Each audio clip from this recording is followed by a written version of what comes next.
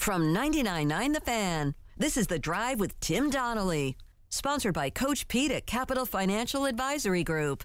Visit us at capitalfinancialusa.com. Joe, is that a bracket I see? It is. I wasn't going to do it, but I feel like you bullied me into it. I did not bully you into doing a bracket. It's fine. It's habit. It feels good, man. It feels good. I'm still so scarred from last year. The pain is real, Joe. But you're not trying to do some sort of perfect bracket, right? No, you just did a bracket. I've given up hope on the perfect bracket. I just, That's and I fine, feel like man. the committee screwed me by putting all of the teams that I like in one region. So I'm trying to come to grips with that as well. All right, that's cool. Who do you want to reveal who you got winning it all, or your Final Four? I haven't done a bracket yet. All right, so I'm going with my first answer because you've taught me that I need to really just let it go. Just let it go, dude. Stop overanalyzing everything. Yeah, man, go with your feel. And it's like the Force. Use the Force, Joe. All season, you've said to me, okay, well, the ACC isn't that good, but who is that good? Mm-hmm. And so I would say to you, the Big 12 is really good. And then you would say, yeah, but Kansas, they're not that good. And then, I was like, yeah, but there is one monster out there. And I still think Houston is that monster. You've been on Houston all year, though. To be fair to you, you have been pointing Houston out all season long. So I think it actually is consistent with how you felt about that team, so it makes sense. And it also, like every year, Joe, I like to have a theme, right? And I think pretty basketball is dead. I agree with you on that. So I think you're right. We keep hoping and wishing that, the 09 Carolina team is out there somewhere just murder balling people, and we're going to fall in love with pretty basketball the way we once did. It doesn't exist anymore, at least not in my opinion. Arizona can score. Yeah, they can get up and down the floor. Gonzaga can get up and down the floor. Alabama is athletic as all get out.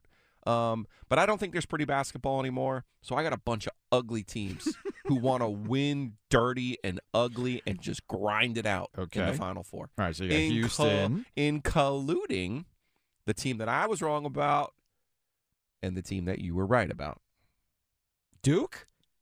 I have Duke. I have the warm and fuzzies for Duke if they can get to the Garden. I think they're going to get to the Garden. I think they're going to get to the Garden, too. I ain't picking against Duke at the Garden. I don't care if Kay's there or not. I ain't picking against them once they get to the Garden. It's interesting you bring this up because I've been really trying to fight the urge. Of, all right, so there's been an ongoing joke in NC State circles about this particular season. I've been seeing a lot of people tweeting out, feels like 1983. Feels like 83. Feels like 83. I mean, shout out to Jamie over at Breaking Tea. I'm sure he's got the shirts ready to go if NC State goes on a run in the NCAA tournament. Feels like 83. It's the 40th anniversary. I get all that stuff.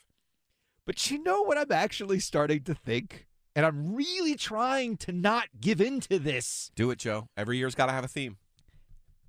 It feels a lot like 2010.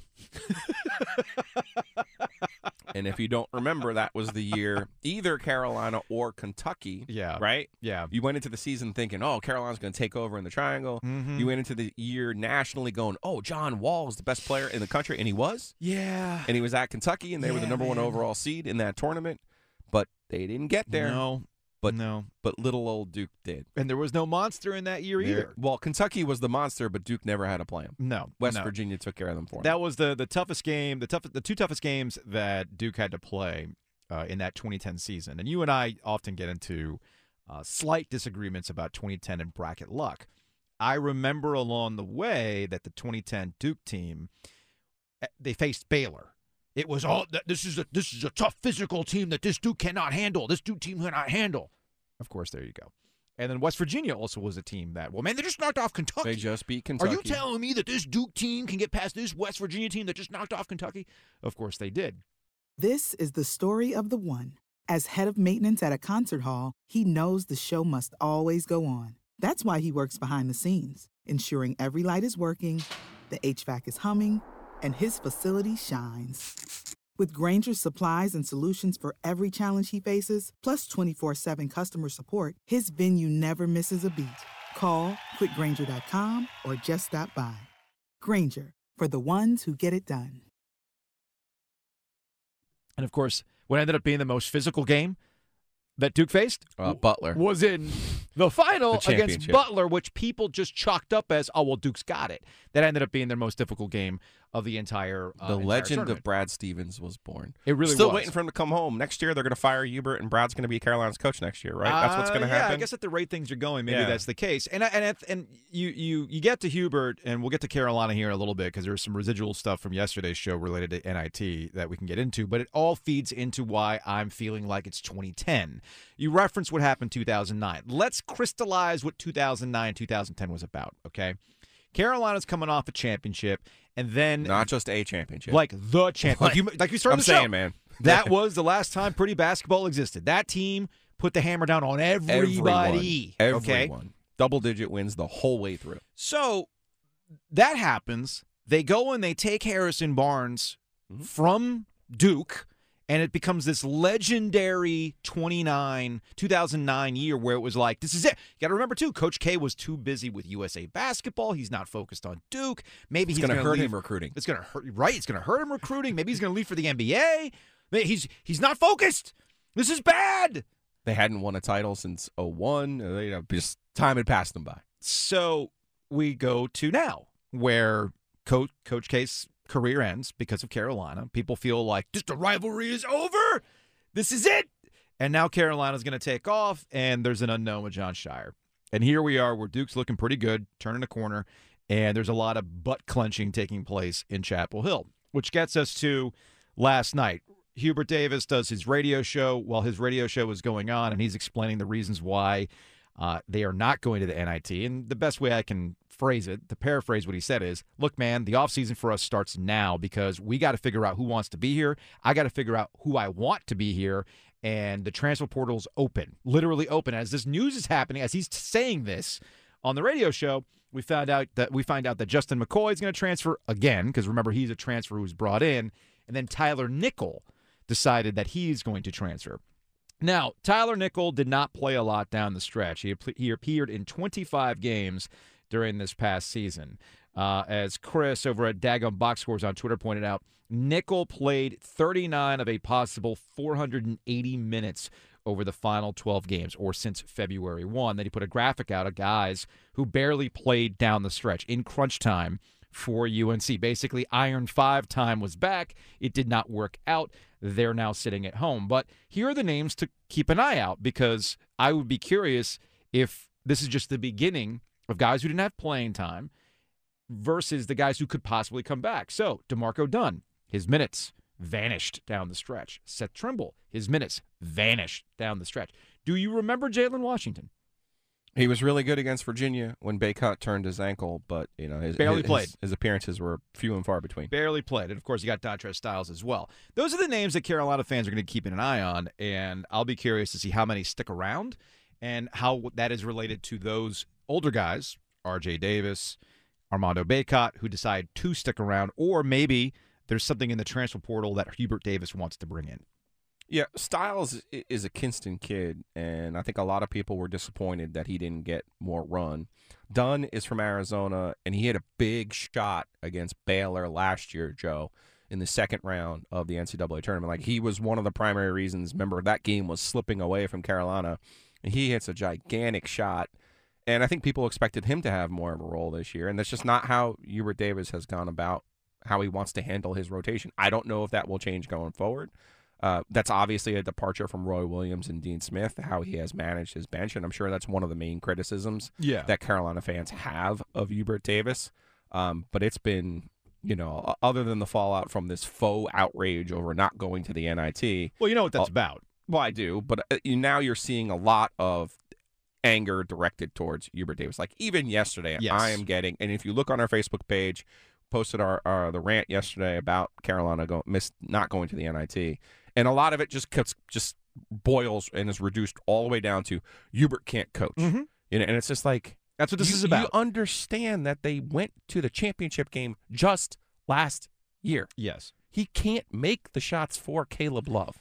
And we could sit here and we can relitigate all of Caleb Love's issues this year. Mm-hmm. I don't think it's worth our time, quite frankly. No, it's not. The truth of the matter is, he's a mercurial player. Caleb Love's going to take some big shots. Mm-hmm. He arguably made the biggest shot in Carolina history.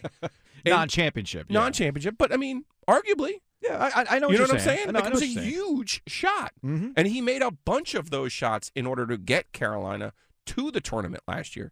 So you knew who he was. It just didn't work out for him this year. I don't know how we blame Hubert for somebody not making shots. That's all I will say about how he handled Caleb Love this year. I'm glad you got to the essence, if you will, boiling this down, the reduction sauce of the takes. It's not about the NIT.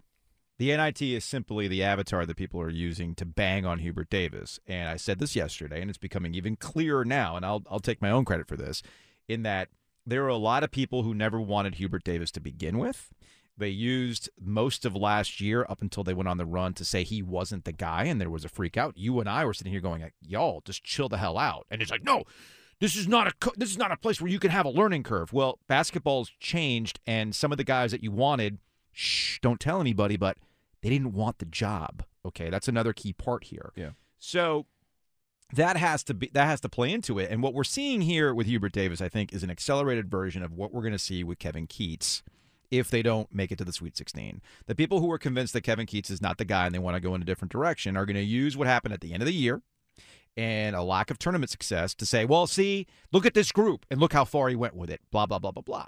So I think the same thing's going to happen to Hubert Davis. But if we're taking victory laps on things that we said earlier in the season and seeing how things have played out and almost kind of like saying, you know what, I was right about this. It was after the Wake Forest game where they had nothing. And I said, this program needs a reset. Needs a reset. And I had one of the listeners point out yesterday, hey, Joe, 80% of the guys' first 2 years have Hubert Davis, at best mediocre to mostly bad. I'm not one of these crazies advocating for his dismissal, but let's not act like there aren't a few red flags. And I simply pointed out to this listener that roster has largely been the same over the last 3 seasons, which included, if I check my notes correctly, can you back me up on this, Joe? Who was the coach in that first year? The guy who won 903 games and 3 national titles. That was a pretty mediocre year for him too, right? The last one? Yeah. Yeah, and this is, I get it because it's college and you don't want to believe it. And at Carolina, there's been a history of guys who have stuck around and you buy it and you fall in love with these teams. I think it's the roster, man. This roster didn't play out. It happens sometimes. So let's see what happens with Hubert Davis. Let's see how different it is because I think Armando Bacot and RJ Davis are going to be back. Maybe. We'll see how different it is with those two. Yeah. We'll see. We'll see. This is the story of the one. As head of maintenance at a concert hall, he knows the show must always go on. That's why he works behind the scenes, ensuring every light is working, the HVAC is humming, and his facility shines. With Grainger's supplies and solutions for every challenge he faces, plus 24/7 customer support, his venue never misses a beat. Call quickgrainger.com or just stop by. Grainger, for the ones who get it done.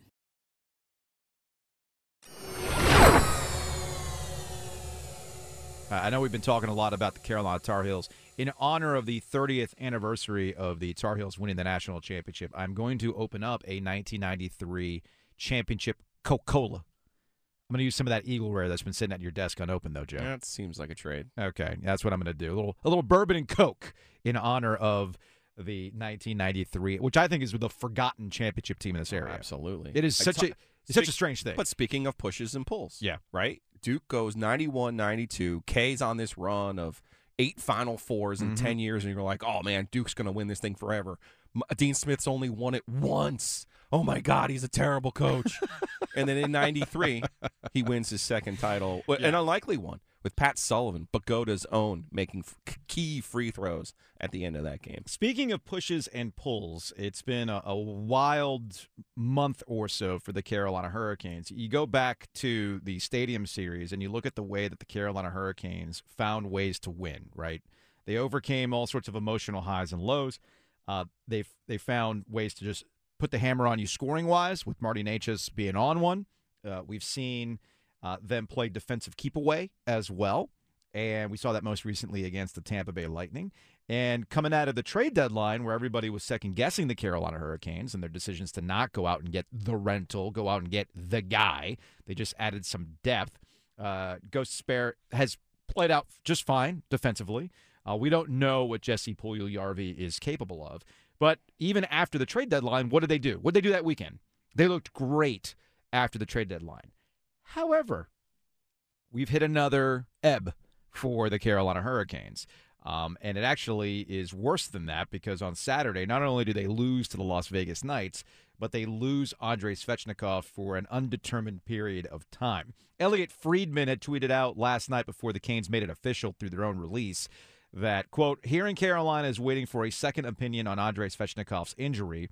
There's concern it's a torn ACL, which could end his season. But the player and the Hurricanes are understandably waiting until all options are exhausted, hoping for the best. It's important to note that when Svechnikov went out with injury in the second period against the Knights, he came back in that game, which was a 4-0 loss. And then there was a conversation with Rod Brindamore before the game against who they just played, the Devils. They played the Devils on Sunday. They played the Devils on Sunday, which had Metro Division implications, that they sat 3 guys. And one of them was a conversation with Svechnikov, and he was like, look, can you go? I'm like, no, we're not going to go. The Hurricanes could have handled this a little bit better. They made it. Andrei Svechnikov was supposed to be the Canes corner guest this week, and before they put out the release, they actually made the announcement that, oh, yeah, by the way, Svechnikov will not be the Canes corner guest. It's going to be Jordan Martinook, which is great. Martinook's a great guest for that sort of thing. Then they put out the release that he's going to be out indefinitely. This has understandably caused some people to panic, Joe, because the playoffs are a month away. They should panic.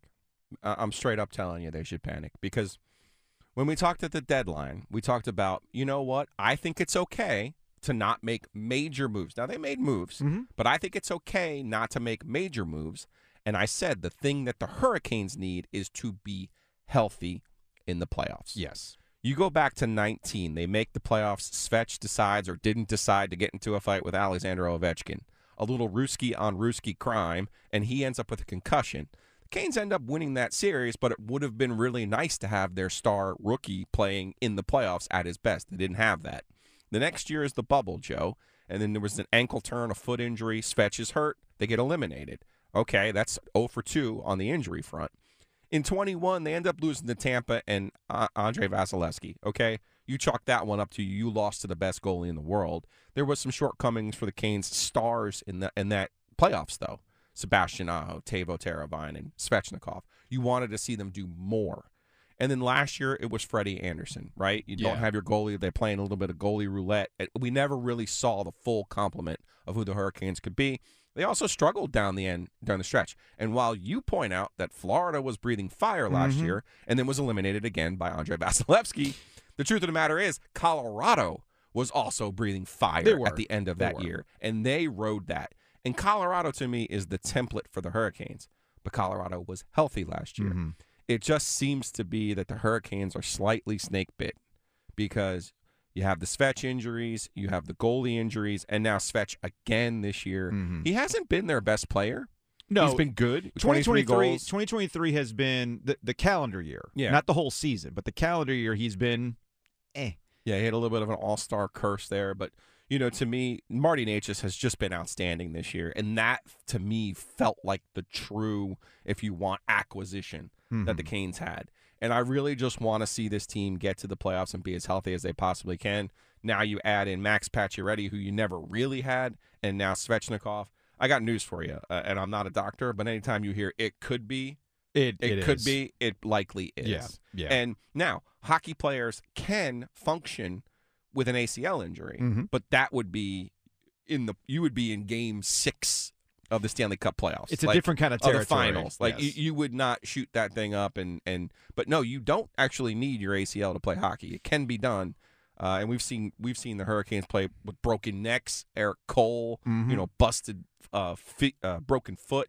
Kevin Adams in that run. So, these guys will play through a lot, but not in March, not March 14th. I don't want to oversimplify the Carolina Hurricanes going forward, but we've seen it on the other end. And I will admit it's a fault of mine. I totally understand why you might be rolling your eyes in the audience when I say this, but I kind of treat goaltending like QBs in the NFL, right?